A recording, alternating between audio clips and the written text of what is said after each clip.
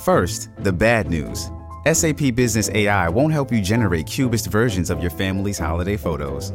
But it will help you understand which supplier is best to help you roll out your plant-based packaging in Southeast Asia, or identify the training your junior project manager needs to rise up the ranks, and automate repetitive tasks while you focus on big innovations, so you can be ready for the next opportunity.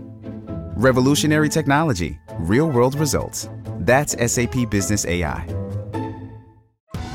Survivor 46 is here, and so is On Fire, the only official Survivor podcast, and we have a twist this season. The winner of Survivor 45, Dee Valladares, will be joining us every week. We're going behind the scenes of the biggest moments, the how and the why things happen, and the strategy and analysis you can only get from someone like me, a Survivor winner. Listen to On Fire, the official Survivor podcast, wherever you get your podcasts.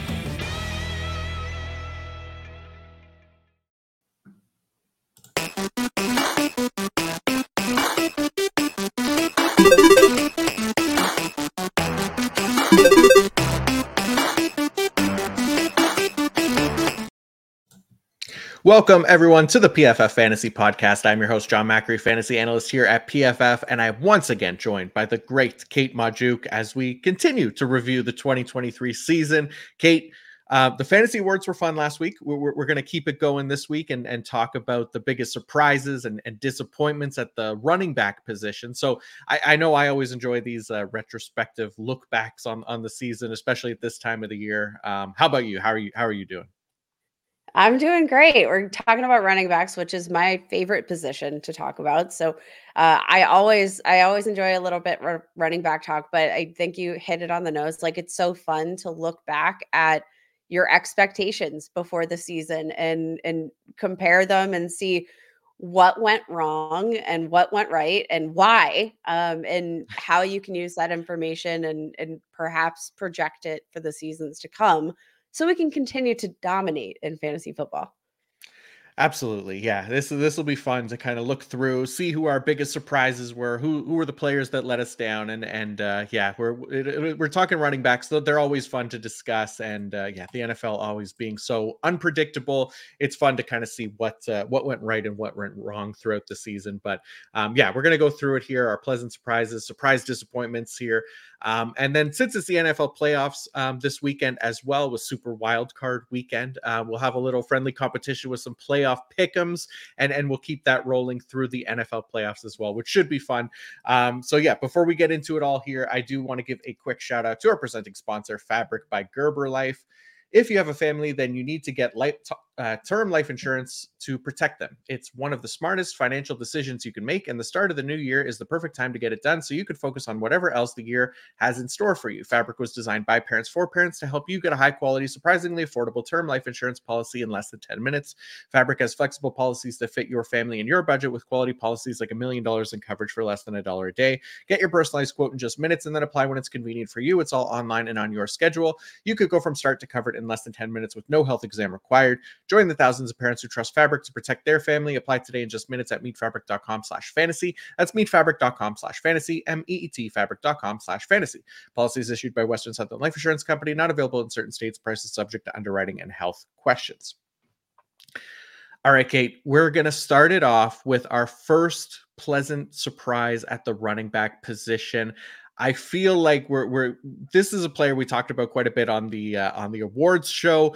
I don't think anybody really saw this one coming. Obviously, if you look at the ADP, we both have the same player here at the top of our list. So who is the number one pleasant surprise for you on the 2023 season? It's got to be Kyren Williams, running back for the LA Rams. Now, if you didn't listen to our awards show, go back and listen, because we talked about Kyren Williams a lot. And it turns out that Kyren Williams can qualify for pretty much any award in the fantasy football season because he was just that freaking good. Now, going into the season, obviously Cam Akers was the presumed starter, and like there was no real question about that. Everybody thought they were going to get maybe a value out of Cam Akers, drafting him, like RB 22 to, like as an RB2, RB3, like we all thought we were going to get this huge steal. No, right out of the gate. I mean, Kyren Williams showed up over Cam Akers in Akers' season debut. had just 29 total yards and a touchdown on 22 touches. Like once they saw that, it was Kyren Williams. They never looked back. He exemplified the workhorse role. 1,350 scrimmage yards, 15 touchdowns, finishes the overall RB4. Had a 90.2 PFF rushing grade that ranked 5th among running backs on the season. Just was so efficient, averaged almost 20 fantasy points per game. And again, the best part of it all, you got him on the waiver wire. Yeah, that was definitely the best part, right? Is like as soon as we saw that in week 1, right? We saw how ineffective Cam Akers was, and Kyren Williams touched the ball 15 times in that game as well, too, and punched in 2 touchdowns. I mean, they traded Akers just like a few short weeks later as well, right? And you mentioned all the numbers for Kyren Williams, and that was with like a 4-game stint on IR too, right? So he still put up these ridiculous numbers, finished as the overall PPR RB5 with missing those 4 games. He was second only to Christian McCaffrey in points per game at the position as well. Like you said, a player that went undrafted, you picked him up off the waiver wire, and he was a starter all year long outside of the games that he missed. And he was just incredible. 12 rushing touchdowns as well, tied for the 4th most. But we talked about him a ton in the last episode. You hit all the highlights here for him as well. So Kyren Williams, it's hard to argue him being at the top pleasant surprise of the 2023 season. He was just incredible. So very happy to see that. I'll be excited to kind of see where he starts to go in drafts. I mean, obviously, as a former 5th round pick now in 2022, we see these guys become replaceable at times, but man, he was so good. There will be some barriers, obviously, for him to escape, I guess, in free agency and in the draft and see what the Rams do there. But got to have confidence in Kyren Williams right now, at least for what he can do and how good he looked this season. So I still feel pretty good about him potentially being a top pick next year as well.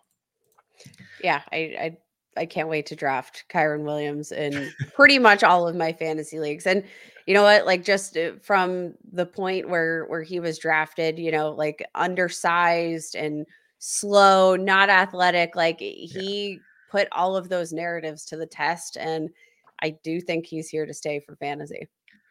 Yeah, it feels like it. And it seems like the coaching staff is going to remain intact there. Obviously, they made the playoffs too, right? So it's a good sign that, the coaching staff has faith in him. He should be sticking around there, I would think, and still be that lead kind of hopefully workhorse back that he was this year as well.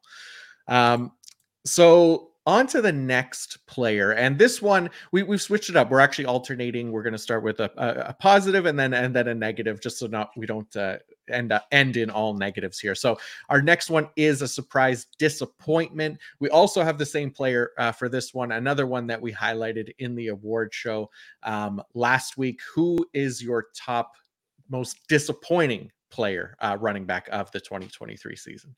It's got to be Austin Ekeler, who was probably drafted as the overall RB2 in your draft, maybe like a top 5 overall pick in your draft. Like it was hard not to be excited, right? He had back-to-back seasons with 18 plus touchdowns. You love that. Obviously the career high 127 targets in 2022, but entered this year. And like, to be fair, I don't know how much of Austin Ekeler's struggles this year are necessarily, due to him being quote unquote washed. I don't think he's totally washed at this point, but you'll remember starting off this season, he had 16 rush attempts, 117 rushing yards, a touchdown, put on another 47 yards through the air. Like he had an absolute monstrous game, and he only played 51% of offensive snaps in that game. Suffered an ankle injury, missed the following 3 weeks, and when he came back, looked like a different running back. And I do wonder how much of this was the offense wasn't that good. They lost Mike Williams, like people started to get unhealthy, Justin Herbert. Like there were a myriad of factors that I think, put Austin Ekeler in a position to disappoint. Obviously, the touchdown production, not what you wanted it to be. Just 6 total touchdowns on the year. But, there were a lot of signs that maybe we should have seen coming. But I also think there were a lot of, things contributing to this that wherever Austin Eckler lands in free agency, we might end up seeing him become a decent value in 2024, just based on the fact that this was a disappointing year. And there are going to probably be a lot of people wondering, is he washed? And I think he's still got a little something in him. Okay. Yeah. I mean, we both have the same player here. It's Austin Eckler. And yeah, maybe a potential, kind of buy low candidate for Dynasty, just in that if it depends where he goes too, right? He's a pending free agent at the end of the year. Like maybe he sticks around in the Chargers, maybe goes to a better situation. But yeah, it was obviously not a great year. We talked about it a bunch last week as well. And you just highlighted a lot of the reasons why too. And you look at the running back position as well. And it's a position that's very dependent on the system and supporting cast around him too. So there is potential that, it's not just on him, but potentially, support blocking and obviously the team and the offense as well. So there's a number of reasons why Austin Eckler was a disappointment, but I mean, the return on investment obviously is what killed fantasy managers, right? Like you said, top 5 pick in most drafts. And then did not deliver anywhere near that range. He ranked just 22nd in PPR points per game. It wasn't great. He had 8 games where he finished outside of the top 20 PPR running backs as well. That only happened twice through 17 weeks last season. Another 4 of those down games were outside of the top 30 PPR running backs, which never happened once in 2022. That was when he obviously finished as a PPR RB1, but it was a pretty big drop off obviously here. And he's an older running back as well. So, it's not to say that it was entirely the system and everything around him too. Like we do see that running back cliff happen for players. So there is part of that goes into it as well. But yeah, it'll be really interesting to see what happens with Austin Eckler this offseason, where he goes, and then if he can bounce back potentially, because it's not impossible. We've seen him be that kind of workhorse running back, and then obviously receiving production being such a key for him. So we'll see what happens in 2024, but no doubt that 2023 was a massive disappointment for Mr. Eckler there. For sure. Let's talk about a positive surprise now. And this is my second one, second surprise player of the season at running back. And it is Raheem Mostert of the Miami Dolphins. So I feel like, going into the year, there was definitely a lot more excitement around Devin Achane. Heading into the season, I think Mostert mostly went overlooked in a lot of drafts. He was often taken after Achane in drafts this season too. So I think, Achane himself was great this year, and he was a surprise in his own right. But I think for Mostert, consistently delivering for fantasy managers all year long, PPR RB2 through the first 16 or 17 weeks of through this first 16 weeks of the season, I should say, because he missed week 17. He led the NFL with 18 rushing touchdowns this year. He added 3 receiving scores, so tied with Christian McCaffrey for 21 touchdowns. Obviously, like I said, he missed week 17. So that was obviously a bummer, but I think the return on investment that he provided as, I think, RB41 in ADP heading into the year, more than anyone could have hoped for. 17.8 PPR points per game, which was good for 4th best at the position, and helped by the fact that he never recorded fewer than double-digit touches in 15 games this season, with 16.3 touches per game on the year. And what's crazy is he's going to be 32 years old at the start of the 2024 season as well, but he is still expected to be under contract with the Miami Dolphins. He'll have a shot to kind of be an age outlier for the position potentially once again.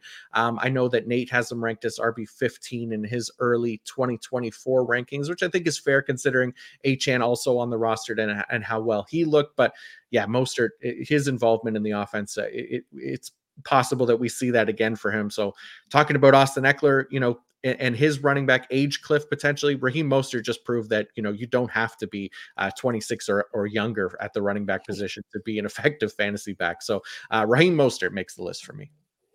I'm actually going to go with a teammate here now, Devon Achane, who he was a big surprise for me. Now, I know he was definitely the more hyped of these 2 running backs and was definitely drafted ahead of Raheem Mostert. Like no doubt about that. But we kind of knew what Raheem Mostert was, right? I don't think anybody projected him to lead the NFL in touchdowns, but I think we knew, this guy is super explosive when healthy. And that's been sort of the big asterisk next to Raheem Mostert's name.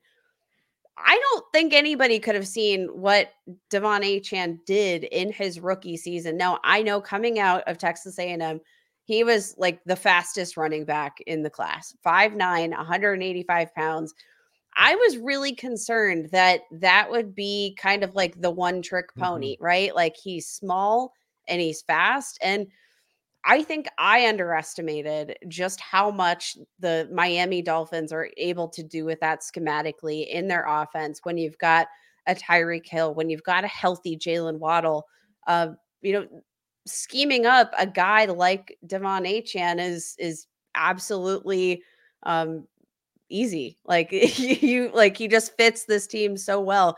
Averaged 16 fantasy points per game, played 11 games. 11 games and finished as the overall RB 24 and half PPR scoring. Like 800 rushing yards, 8 touchdowns, among running backs with 100 plus carries, led the NFL in rushing average, 7.77 yards per carry. So like put that 16 fantasy points per game in perspective when you look at the fact that he was averaging just over 9 rushing attempts per game. Like I didn't see it coming. It hit me like a boomerang, and I like good for you, Achan. I'm happy for you. Now, I will say a big concern again for me, obviously, like you love the speed, but the size component of it, he dealt with health issues. So that could be an issue moving forward. I'd love to see him put on a little bit more muscle to maybe like pad the body a little bit, put a little fluff in the trunk. I don't know. But like I'd love to see him just put on maybe a little bit more mass moving forward. Maybe that'll help, if the strength and conditioning portion can be ramped up a bit. Maybe we'll see him stay a little bit healthier in the future. But I gotta say, as a rookie, he absolutely blew my expectations out of the water. Yeah, he was amazing. And like you said, the efficiency from Achane was just ridiculous. And then that's what made him such a stud too. And like everything else around him too. There was a great offense to be in that he fit in perfectly, like you said, with that speed. And yeah, I would be good to see him kind of bulk up a little bit in the offseason. So yeah, being on Fluff in the Trunk watch, like you said, this offseason just I'm gonna need that on a t-shirt. I'm gonna yeah. need like just a collection of t-shirts of some of the weird things that have come out of these shows over the course of the season. But I mean, John, I don't mean to brag, but there was only one running back that had a better PFF rushing grade than Raheem Mostert this year, and it was Devon Achane. So Yeah, he was amazing. That there is no denying he was definitely a surprise. Especially again leading all players in yards per carry as well, and pretty historic mark there as well, 7.7 yards per carry. So definitely agree with Devon Achane being a pleasant surprise on this season. And we'll go to our next disappointing running backs of the year. Who did you have at the second spot on your list as far as who let you down? it's got to be Tony Pollard, who I'm like still having nightmares about. I was so excited about Tony Pollard. I tried to draft him, anywhere I could. I drafted Tony Pollard, and like he looked like before becoming a lead running back, he looked like a lead running back. He looked so explosive. Coming off of this injury, however, I feel like he's lost a step. Had a season-ending leg injury in 2022, came back. I do think he was healthy, but it does feel like he lost a bit of that explosivity. And that was kind of the element that made Tony Pollard so dominant, especially for fantasy, was some of that efficiency. Ranked 6th in total touches among running backs, but that inefficiency was just way too much to overcome. Ranked as the overall RB 18 on the season. Average just 5.63 fantasy points per game in the playoffs. Like that is brutal. Career lows in terms of yards per carry, yards after contact per attempt, missed force tackle rate, explosive run rate. Like this was the most disastrous way we could have seen Tony Pollard's season, I think, coming to fruition. Yeah, this sucked for sure. I was with you. I was very high on Tony Pollard coming into the year. I think he made my guys list. I went on freaking NFL Network hyping him up as well. And I don't know how actually I didn't put him on my disappointing players list. He really should have been on there because he let me down in a big way. It was not a good season for Tony Pollard, especially not, in comparison to what we expected, like you said, coming into the year with Ezekiel Elliott out of the picture and all the numbers pointing to Tony Pollard being a potential RB1 back. And he had his good weeks, but man, so many bad weeks and just not the player that we expected him to be in 2023. So hopefully he's another one that could potentially turn it around next season. But yeah, that was not a good year for Tony Pollard, unfortunately. So my next running back is Najee Harris of the Pittsburgh Steelers as my surprise disappointment. I think there were a lot of people that warned about, the potential of Najee Harris being in a timeshare with fellow Steelers running back Jaylen Warren, which did turn out to be true for most of the year. Harris was still drafted as the 9th overall running back, but finished as the PPR RB27, didn't miss a single game either. So some pretty poor inefficiency there from Najee Harris. He ranked 35th among running backs in PPR points per game at 10.7.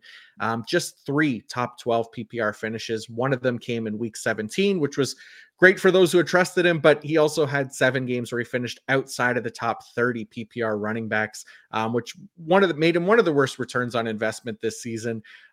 He was arguably not even the best running back on his own team. Jaylen Warren finished as the PPR RB20 this season. So yeah, as a 2021 first round pick, Najee Harris, I think struggling with the inefficiency a little bit in his first 2 seasons in the NFL. And to his credit, he was better in that regard this season, but I think it came at the cost of a lighter workload that ultimately kind of crushed his 2023 value, even though he's been playing a ton more in the last 2 weeks. So we'll see if there is a potential turnaround there for next season. But you look at his touches per game over the last 3 seasons; they've declined each year. His fantasy points in PPR have also declined each season, as has his points per game. So this was definitely a letdown for Najee Harris, a player that was drafted very highly this year. To see him kind of get in that shared backfield there and just not come away with the return on investment that I think a lot of fantasy managers that spent that high pick on him were hoping for. I think it's fair. It does kill me as a Steelers fan. I will say the one thing that I keep going back to with Najee Harris is I think this is the best he's looked as a Pittsburgh Steeler here, maybe in the second half of the season. Kind of has struggled with vision in terms of I think part of the issue with his inefficiency has stemmed from, just sometimes not seeing the field and making bad decisions in the field of play. But I think we've seen a ton of improvement there. And you know what? In the second half of the season, he's really kind of been a pretty dominant workhorse. 15 plus touches in all but or 6 of the last 7 weeks. Back-to-back weeks here. We're coming off to close out the season with 27 plus touches. Really kind of coming into his own. I do think that in the second half of this season, he's looked a little bit better than Jaylen Warren, and we might be starting to see that narrative flip just a bit, just a little bit. Yeah, I'm with you. I think there's definitely a lot of positives to take away from Najee Harris this season. Just looking at like overall finish and everything like that, a disappointment. But I think there is he's at least trending in a positive direction here as to close out the season, right? Like you said, getting a lot more touches, and he's definitely looked better than he has in the previous 2 seasons as well. So not a total loss for Najee Harris. I think there will be some potentially positive things to look for as we head into the off season as well. All right, we'll keep it going, but we do want to take a quick ad break here from our friends at DraftKings. DraftKings Sportsbook, an official sports betting partner of the NFL playoffs, is bringing you an offer that'll help make the playoffs electrifying. New customers can bet $5 on any game and get $200 instantly in bonus bets. So, Kate, we got a couple picks here. We're heading into the playoffs. The first one that I took was, I don't know. We'll see. I kind of like this one. It's Kareem Hunt, an anytime touchdown here at plus 150, going against the Houston Texans. Kareem Hunt to the Cleveland Browns, taking the majority of the goal line touches for the Browns this year. 9 touchdowns on the season. The Texans are giving up, they're definitely giving up the fewest passing touchdowns on the year, but they are giving up the 5th most rushing touchdowns on the year. So I'd like the potential for Kareem Hunt to get into the end zone here. I'm a little bit higher on the Browns, I think, than most heading into this week, but we'll see what happens. Although they are I think 2.5 point favorites, but yeah, Kareem Hunt, anytime touchdown for me at plus 150. How about you? I am actually going to swing it right back here to Pittsburgh. We just Nice. talked about Najee Harris, and we talked about the recent uptick in workload. We've got ourselves a winter wonderland game coming up here. There's supposed to be snow. There's supposed to be wind gusts of up to 50 miles an hour here in Buffalo for this Steelers-Bills game. Najee Harris has been on an absolute tear in terms of his workload, and he is getting plus 105 odds, plus 105 for over 15 and a half rush attempts. And like I said, like I just mentioned, each of the past 3 weeks, 19 plus rush attempts, has been a total workhorse as of late. And the past 3 weeks has looked quite a bit better than, Jaylen Warren and been a little bit more reliable on a down-to-down basis. I think this is going to be a big Najee Harris game. I think the weather is going to necessitate, a lot of usage from both Harris and Warren. So I don't know, maybe you get in on Jaylen Warren over 8.5 as well. But I think this could be a huge day for all of the running backs here in Buffalo. And I'm loving the plus odds on Najee Harris over 15.5 carries. Nice. I love that. That's a good call. Yeah. So there you go. Download the DraftKings Sportsbook now with code PFF. New customers can bet $5 on NFL action to score $200 instantly in bonus bets only on DraftKings Sportsbook with code PFF. The crown is yours. Gambling problem, call 1-800-GAMBLER or visit www.1800gambler.net. In New York, call 877-8-HOPE-NY or text HOPE-NY. In Connecticut, help is available for problem gambling. Call 888-789-7777 or visit ccpg.org. Please play responsibly on behalf of Boot Hill Casino and Resort. Licensee partner Golden Nugget Lake Charles. 21 plus age varies by jurisdiction. Void in Ontario. Bonus bets expire 168 hours after issuance. See sportsbook.draftkings.com/football terms for eligibility and deposit restriction terms and responsible gaming resources. All right, let's continue with our running back discussion here, Kate. We have the same player again for our next pleasant surprise running back. Who do you have here from the Tampa Bay Buccaneers? Now, I'm going to put like an asterisk here, an asterisk, but we got to talk about Rachaad White, who, I mean, we all drafted as probably like, a low end RB2, maybe at best. Like, I think everybody projected him to be the starting running back, which he obviously was, but I don't think anybody had pegged him for the kind of season that he was going to have with the Buccaneers, as playing as crucial a role in the receiving game as he did, finish as the overall RB7 in terms of half PPR scoring, was once again inefficient on the ground, 3.64 yards per carry. That's even worse than his rookie season. Didn't eclipse 1,000 receiving yards or 1,000 rushing yards, despite having 272 rush attempts. Like, again, big asterisk, but the receiving work, it absolutely blew my mind. I feel like Rachaad White kind of played the role and that I expected Chris Godwin to have almost. Like, I thought they wouldn't be able to run the ball, so they'd, get it to Chris Godwin over the middle. No, they just worked Rachaad White into the receiving game and, kind of substituted the run with passes to Rachaad White. Again, still really inefficient. It had some struggles on the offensive line, so maybe that contributed in part to that. But I don't know how in on Raheem Mostert I am going to be moving forward. Rachaad White, Raheem Mostert. I know I'll be in on Raheem Mostert, but I don't know how in on Rachaad White I'm going to be in the future, given the back-to-back seasons of total inefficiency on the ground. But I sure am thankful for the leagues that I drafted him in. Yeah, definitely thankful for where we drafted him for sure. Going as the PPR RB24 in ADP, finished as the PPR RB6. So, like you said, the workload, the usage for him in the passing game, everything was amazing. Just wasn't very efficient, right? So this feels like a situation where there could potentially be somebody brought in to help at the running back position, right? This offseason, we'll see what they do. They also have some options there that they drafted this past offseason. So I think there's definitely a chance, like you said, that they could maybe lessen White's workload here with some more competition at the running back position, because like you said, just not very efficient, unfortunately. But yeah, while we were riding him in this season, we're very happy with what he was able to provide for us. Yeah, he averaged 20 touches per game, 15.9 fantasy points per game. Obviously, excellent numbers for his position. But yeah, him and Christian McCaffrey were the only running backs to carry the ball more than 250 times, catch at least 60 receptions, and record more than 530 receiving yards. They both led the position in snap share as well at around 80% of their team's offensive snaps on the year. So obviously he didn't have the touchdown rate that Christian McCaffrey did. McCaffrey with 21.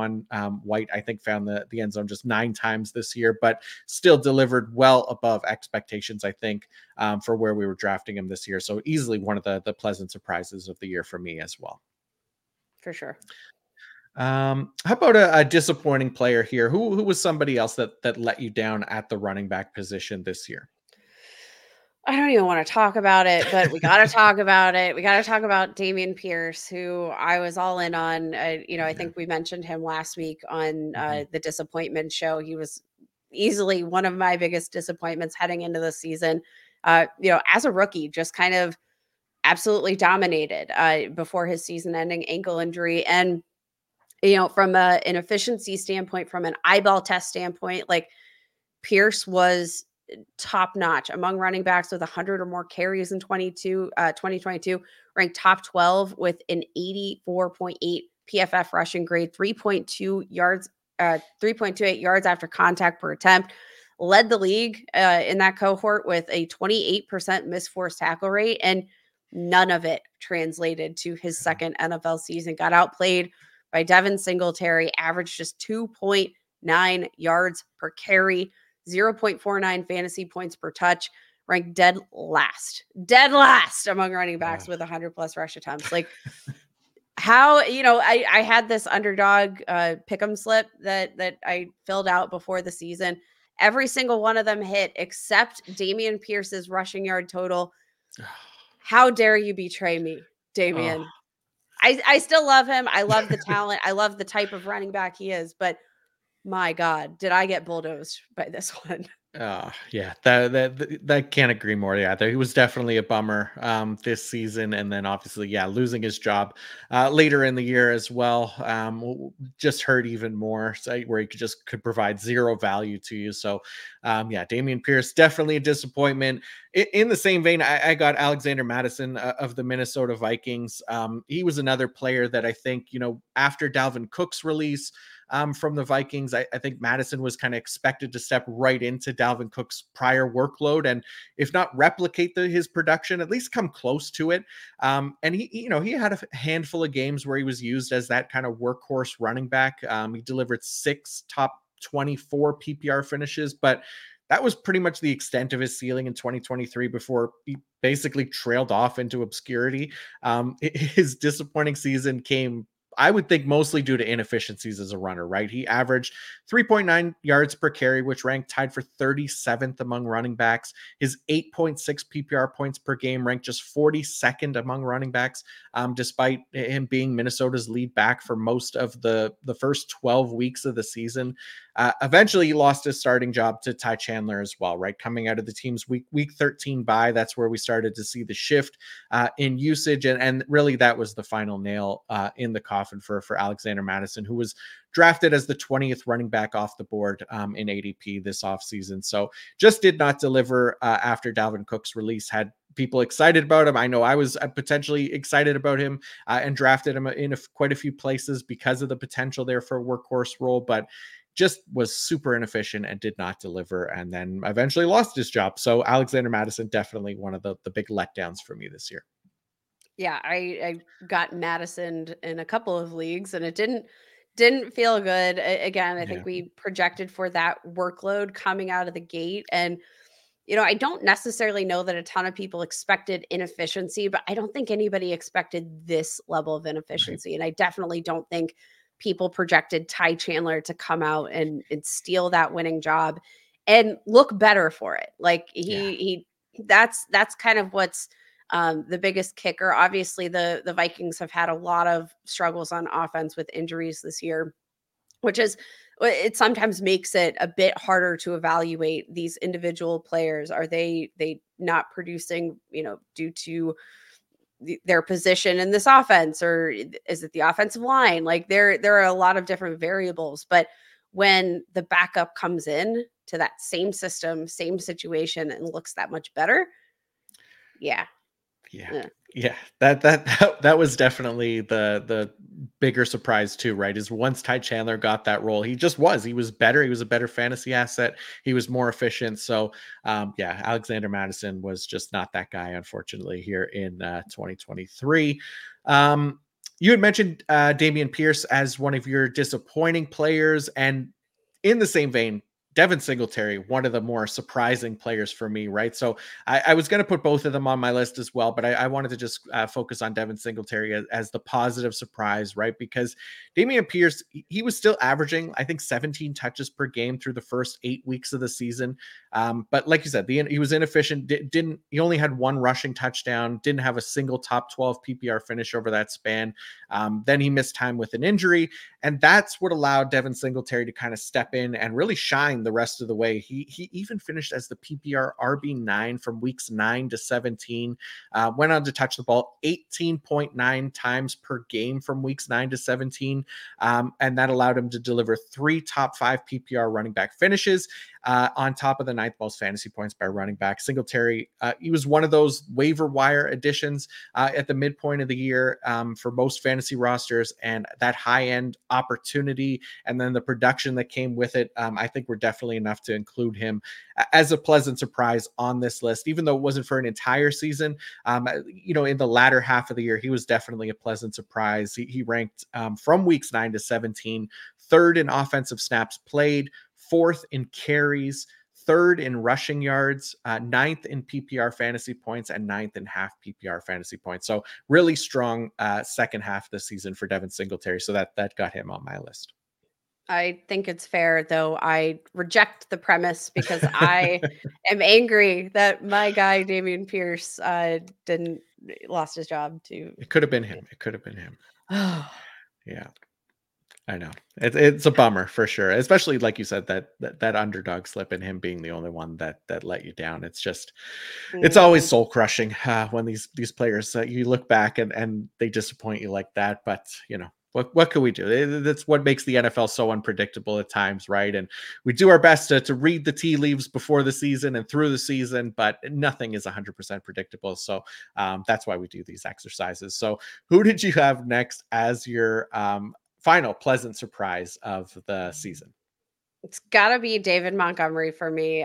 Let's give him his flowers because obviously all eyes heading into the season were on rookie Jahmyr Gibbs. Like there was nobody that I think was overly excited to draft David Montgomery. Ended up finishing in 14 games as the overall RB13 and half PPR formats. Just over 1,000 rushing yards, 13 rushing touchdowns, which that touchdown usage, obviously for the Gibbs managers, very frustrating, but tied for the second most rushing touchdowns in the league this year, ranked 10th in PFF rushing grade, tied Jahmyr Gibbs with a 22% missed forced tackle rate, averaged 0.41 fantasy points per touch. That outpaced Gibbs this season. I think from a workload perspective, David Montgomery was an incredible surprise. From a production standpoint, an even bigger surprise. Ranked 4th in terms of carries inside the 5, 5th in terms of red zone carries. He was getting these very valuable touches, and he produced with them, which I think is all the more exciting. Yeah, he was awesome. And like you said, Jahmyr Gibbs definitely was the more exciting player coming into the year. And it still is, obviously. And he had an amazing season himself. But like you said, David Montgomery definitely a surprise in just how good he looked and how productive he was. And we talk about, running backs in systems and how that can play a part in their production or lack thereof. And you look at the Lions and man, they have been excellent for the running back production over the past couple of years for sure. And David Montgomery benefited from that as well, but he did look good himself. So definitely, like you said, got to give him his flowers. And I think definitely worthy of making the list here. All right. Final name on the list, and it is one of our disappointing players. And we do have the same player here. Miles Sanders of the Carolina Panthers. Similar to Alexander Madison, I think, in a way, right? Get drafted in that same kind of range. He was RB19 in ADP, and really failed to kind of live up to his, I think, strong 2022 season as well. He was PPR RB15 with the Eagles. He was expected, I think, to be the clear RB1 for the Carolina Panthers. And for the first few weeks of the year, that was true. But much like Alexander Madison, Sanders' ineffectiveness as a runner on an already poor offense pretty much gave the team no choice but to seek help elsewhere on the depth chart.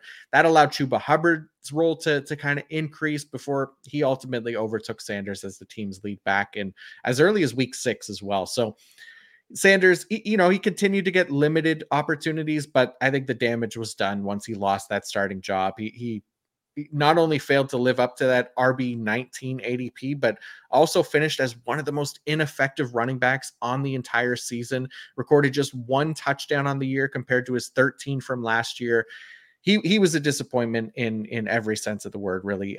You look at his overall production, RB51 on the year in PPR, 5.7 PPR points per game, which was 59th among running backs, 3.3 yards per carry, which was tied for 56th among running backs, and a 58.7 rushing grade, which was 60th. So not a good year for Miles Sanders there in Carolina. Nope.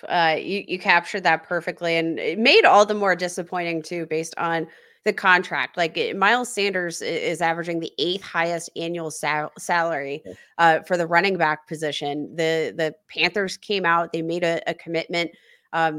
His first 2 years, he got a signing bonus, and the first 2 years of his 4-year contract were guaranteed. So like they paid him up front, and boy, oh boy, did that not play out. And what I think makes it even more disappointing is that the guy that overtook him was not a new face in this offense, which I think is all the more, just kind of startling when you think about the fact that like Chuba Hubbard, 3rd-year player, like they know who Chuba Hubbard was. They wanted somebody else, but once Miles Sanders got in the building, they said, I think we'll stick with Chuba. Like that whole narrative, I think, there's not really a ton of incentive for the Panthers to move on from him this offseason. Like I said, already paid up on the first 2 years of his contract. So like not a ton of money to be saved. Like I don't think they have really any incentive to move on, but maybe we see them bring in a new running back in the draft, or maybe we see them stick with Chuba Hubbard. But either way, I don't think we can project Miles Sanders for any fantasy relevance whatsoever moving forward. No, it's really hard to kind of have faith in him now. There's just not really anything promising. You look at a lot of his underlying metrics and everything. I mean, we just kind of went through them, but there's just nothing there to be excited about Miles Sanders. And not to say that it can't happen, but it just feels very, very unlikely at this point, especially considering that he's very likely to stick on the Carolina Panthers next year with that contract. So we'll see how things go, but it was a rough year for Miles Sanders. That's for sure. But yeah, that's going to do it for our surprises and disappointments at the running back position. There's definitely a lot of other names that we could have included, but we went with just 4 each here to keep it fairly short here, keep us under an hour here for the podcast. But before we close out the show, it is the NFL playoffs. So we have to have some reference to the NFL playoffs here. We're going to do a playoff pick'em. Kate, we got 6 games on the slate here in Super Wild Card Weekend. So We each have a pick, just straight up win, I guess, is all we're looking for. We're not looking to cover the spread or anything like that. So we'll go through each game, we'll record our picks, and then we'll see where we're at after this weekend and next week as we continue to do this throughout the rest of the playoffs. But let's start things off with the first game of the week. It's the Cleveland Browns at the Houston Texans, the winners of the AFC South. Kate, who did you pick to win this game? I'm taking the Texans, baby. Mr. Coach of the Year, Mr. Offensive Rookie of the Year. I think they're going to handle business. I love that this is a home game. First of all, the Browns defense has really struggled on the road this year. I know the Browns just upset the Texans a couple of weeks ago, but let's remember that was without CJ Stroud. And I know the Browns offense is rolling, but so is the Texans defense. And I think that this is going to be kind of a trap pick just because we just saw these two teams face off. But I mean, this was a game that was very different, even though it was just weeks ago without CJ Stroud there leading the pack. Like I think this is Texans in the bag. Texans are playing so well at home. Browns defense, not so much on the road. Like I feel like you're in for a trap if you're backing the favorites here. I know. And I'm picking the Cleveland Browns because I love that defense. And like you said, I know. I don't feel great about it. This was, I think, probably, yeah. I mean, there's tough games to pick here, but this was definitely one of the hardest ones for me. And I mean, I don't know. I'm rolling with the Flacco magic here of the past few weeks, and the Cleveland Browns defense. And I know it's betting against PFF Bobby there, the offensive coordinator for the Houston Texans, Bobby Slowick, and how good that young Texans team has been. But I just think the stars that the Browns have on that defense, that defensive line, it has been playing really well. They're potentially getting Grant Delpit back at safety as well. He's been a stud for them this season. So I know the Browns are still favorites. It's on the road. I'm going with the Cleveland Browns this week. I gotta try to pick some non-home teams here because I think mostly I went with that. But I'm gonna go with the Cleveland Browns. So we'll see how that one goes. Should be a good game. Next game on the list: Dolphins at Chiefs. This one, I went with the underdog. I am betting against the Kansas City Chiefs. I know this is I'm back to back here, going with maybe some crazier picks, but unexpected things happen in the playoffs as well. It feels weird to be betting against Patrick Mahomes in the playoffs, especially this early on in the playoffs. But I really like the Miami Dolphins offense. They're potentially going to be all healthy for this game with Tyreek Hill, Jalen Waddle, Raheem Mostert, Devin Achane all playing, Tua Tagovailoa. I know the defense is a little bit more banged up, but they still got a lot of stars there. I just don't think Kansas City's offense is what it was last year. And I think if it becomes a shootout, I'm willing to bet on the Miami offense. So that's where I'm going. I kind of expect to be wrong with this one, but I got to switch things up and take a non-favorite here. And I'm taking the Miami Dolphins. I'm rolling with the Chiefs. And yeah, that's the chalk pick here. But Miami Dolphins, like, again, you mentioned their great strength on offense. They're going to get Jalen Waddle, Raheem Mostert back, hopefully. But I can't get over their injuries on defense. And I think between the fact that they're on the road, the fact that this is projecting, I think the what's it called? Like when it feels like a certain temperature. What is that called? Oh my gosh, what is it called? Like when the feel temperature, not the actual temperature. Weather nerds, I'm sorry, I suck at weather. But the like actual feels like temperature is supposed to be in the negatives.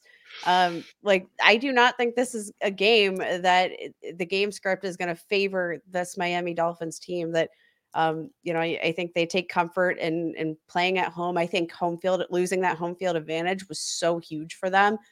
It's a really hostile environment. And you know what? Like, while their greatest strength is on offense, the Chiefs' greatest strength is on defense. And when I'm going to edge those two things out, paired with the injury to Bradley Chubb, Xavier Howard not in this game, Andrew Van Ginkel, Jerome Baker, like this team has lost a significant number of starters on defense.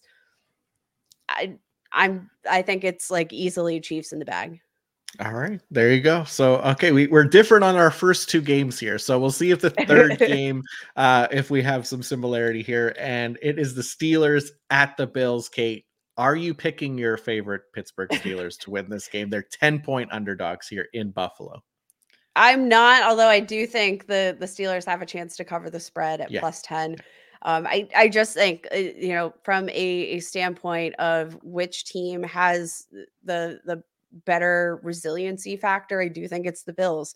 On paper, obviously the Bills a much better offense, fairly comparable defense, and they've both had issues with injury, right? But the biggest kicker for me in this game is obviously the absence of TJ Watt here for the Steelers. Going to be a huge, huge absence in that defense. I will say, I really like Nick Herbig, who could see a really big role here in this game. In limited snaps as a rookie, has really, I think, showed a lot of promise, a lot of potential. But like this game, I actually think could come kind of down to the wire based on the fact that, this is a crazy weather game, right? It's in Buffalo. It's cold. They're projecting wind gusts up to 50 miles an hour.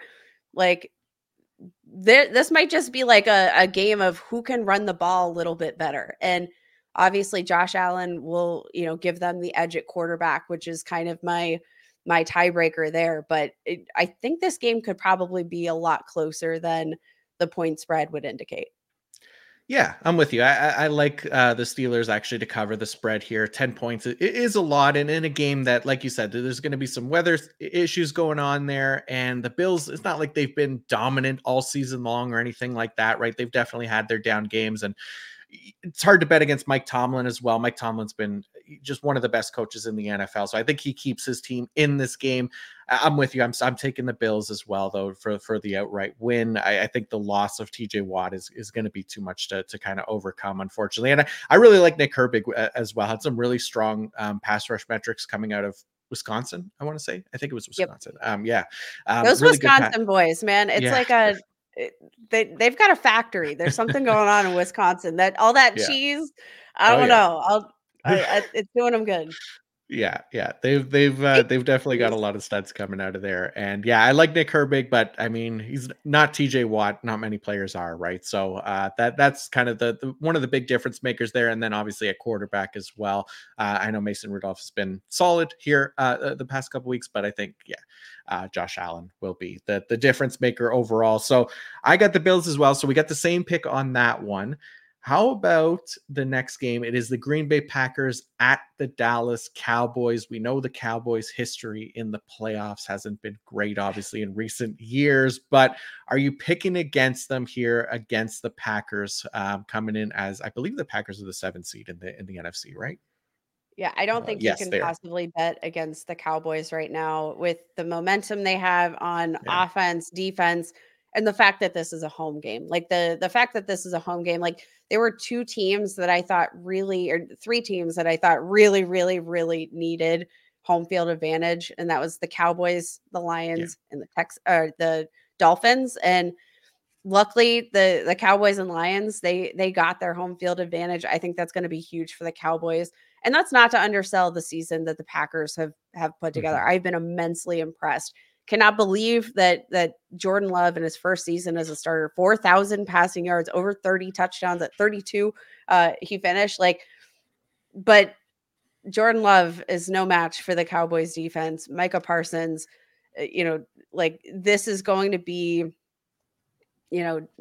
Deron Bland, this is going to be they're all going to eat him for breakfast. I think. I don't, again, not an indictment on Jordan Love, because I've been so impressed with what he put together in his first season as a starter. But the Cowboys are the all around better team. They have the better weapons. CeeDee Lamb right now is unstoppable.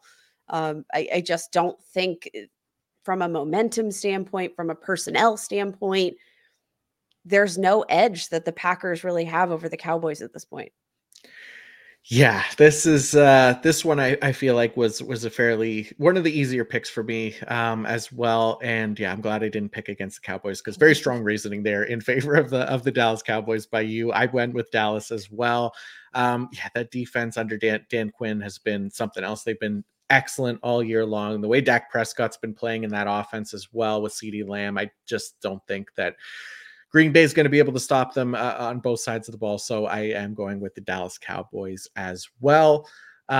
Next game, it is the Sunday night game. I can't wait for this one. It is the This Los is going to be Angeles so Rams. good. Oh, Matthew Stafford against the Detroit Lions in the playoffs. This is so exciting.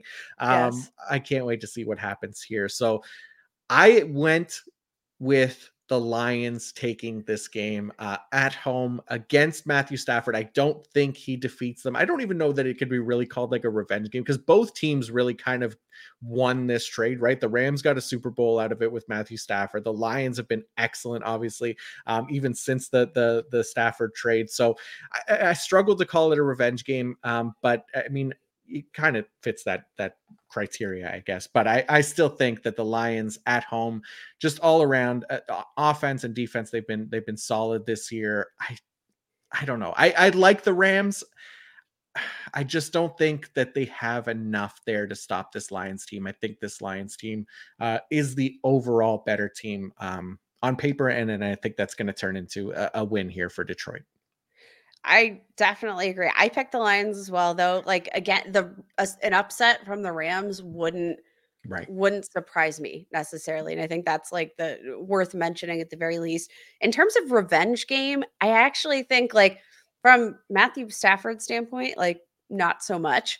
Right. But Jared Goff actually has like a fairly decent revenge game type narrative, right? Like he was kind of the throwaway in that trade. They were like, you can have all these draft picks, but you have to take Jared Goff. And Jared Goff has played extremely well. Like he has proved that he can lead a team. He has proven himself as a passer. Like I think Jared Goff has all of the revenge game narrative momentum swinging his way. The only question, obviously, like one player will not make or break a team unless you're TJ Watt and the Steelers, but they will be without Sam Laporta, who suffered a knee injury in week 18, has 10 touchdowns on the season, one of 3 rookie tight ends in NFL history to do that, by the way. He has been an immense portion of this offense from a scoring and yardage perspective. That's my only concern. Obviously, they have plenty of options. They can, choose to sort of run, and dominate in the trenches here with David Montgomery, Jahmyr Gibbs. We've seen, Jameson Williams come on a bit more in the second half of the season. But my only question mark is what does Sam Laporta in his absence do for this team? And that maybe we're underselling what that will do for the team a little bit.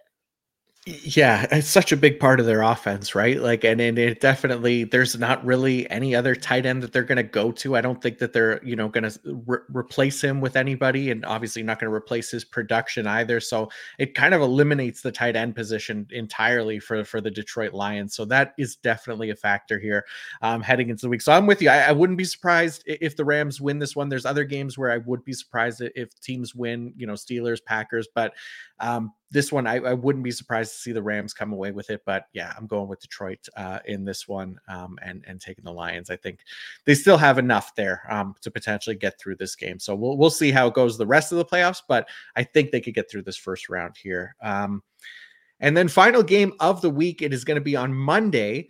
It is the Philadelphia Eagles on the road against the Tampa Bay Buccaneers. Eagles are still 3-point favorites heading into this one. I took the Eagles. I'm a believer in this team. I know they have not played well as of late. They've really kind of struggled recently. Everybody's kind of banged up a little bit as well. I still really like this team. I have a hard time betting against the players, that roster. I like what the Bucs have done this year as well. I just think the Eagles are an overall better team. And again, this is another one of those ones. Maybe I wouldn't necessarily be surprised if Tampa Bay got the win here at home. Considering how poor the Eagles have been recently, but I just think they put it together here in the playoffs and could potentially go on a run. So I'm taking Philadelphia. How about you? I'm going with the Buccaneers. So we're gonna see who wins out here because like in the past 6 weeks, John, they have gone 1-5. They fell out of contention for home field advantage. That is why they're on the road, because of their recent struggles. Their defense has struggled. Their offense has struggled. They've allowed 25 or more points in 4 of the past 5 weeks. The offense has scored 20 plus points in just 2 of those games. Like, they're banged up. You mentioned, the injuries right now. You've got Devonta Smith, who's banged up with an ankle. AJ Brown hurt his knee. Jalen Hurts dislocated his finger. It was almost backwards, for crying out loud. In his throwing finger. They lost Sidney Brown for the year with a torn ACL. They are not carrying any momentum into this game. There's calls for the head coach to be fired. Like, this team is a hot mess. And this is coming from somebody who ahead of the season, I thought Eagles were winning the Super Bowl 100%, but they're not healthy. And, I think the locker room seems a bit of a mess right now. And I don't know that that's going to favor a team that's heading on the road in the playoffs. Like, there's a lot working against them. And like every bit of momentum that they've lost in the second half of the season, the Buccaneers have found.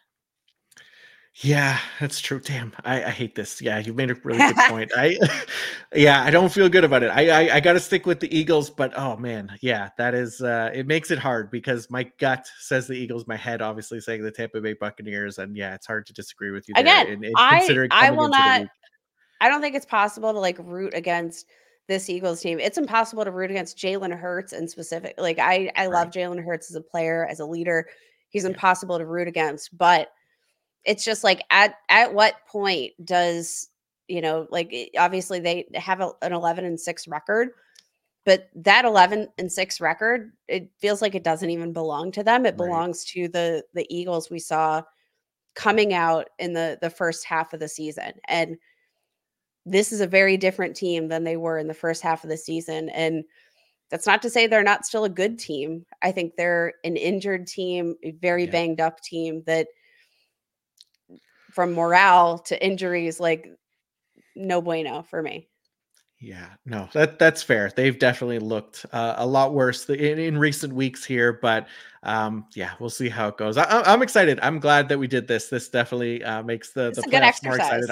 I'm really looking forward to this week. This will be fun. We got some different picks. We have, I think, 3 of the same and 3 different picks. So it'll come down to Browns, Texans, Dolphins, Chiefs, and Eagles, Buccaneers here for us to see how those games turn out. But this is going to be fun. I'm excited to go through it all next week and to see how things turn out, and then obviously make some more picks as well. So this was fun. Thank you all for tuning in. We'll continue our kind of season in review content next week by looking at our surprises and disappointments at another position. I don't know what position. What do you feel like doing? What position do you feel like doing, Kate? Wide receivers, tight ends, or quarterbacks next? Let's do quarterbacks. Let's do quarterbacks. I like it. Yeah, we'll talk quarterbacks next week. So there you go. Kate, thank you as well for coming on and knocking this episode out with me. Always a pleasure. Before you go, please remind everybody where they could find more of you and your work as well. Absolutely. Find me on Twitter at Kate Magdziuk. That's MAGDZIUK. And I'll be popping in for fantasy content. Check out, I got some winners, losers, more surprises, all that in store, breaking down by position over at PFF. Awesome. Yeah, definitely go check that out. Enjoy the NFL playoffs, everybody. Super wild card weekend. It'll be a lot of fun. So enjoy that. We'll be back next week. And until next time, peace out.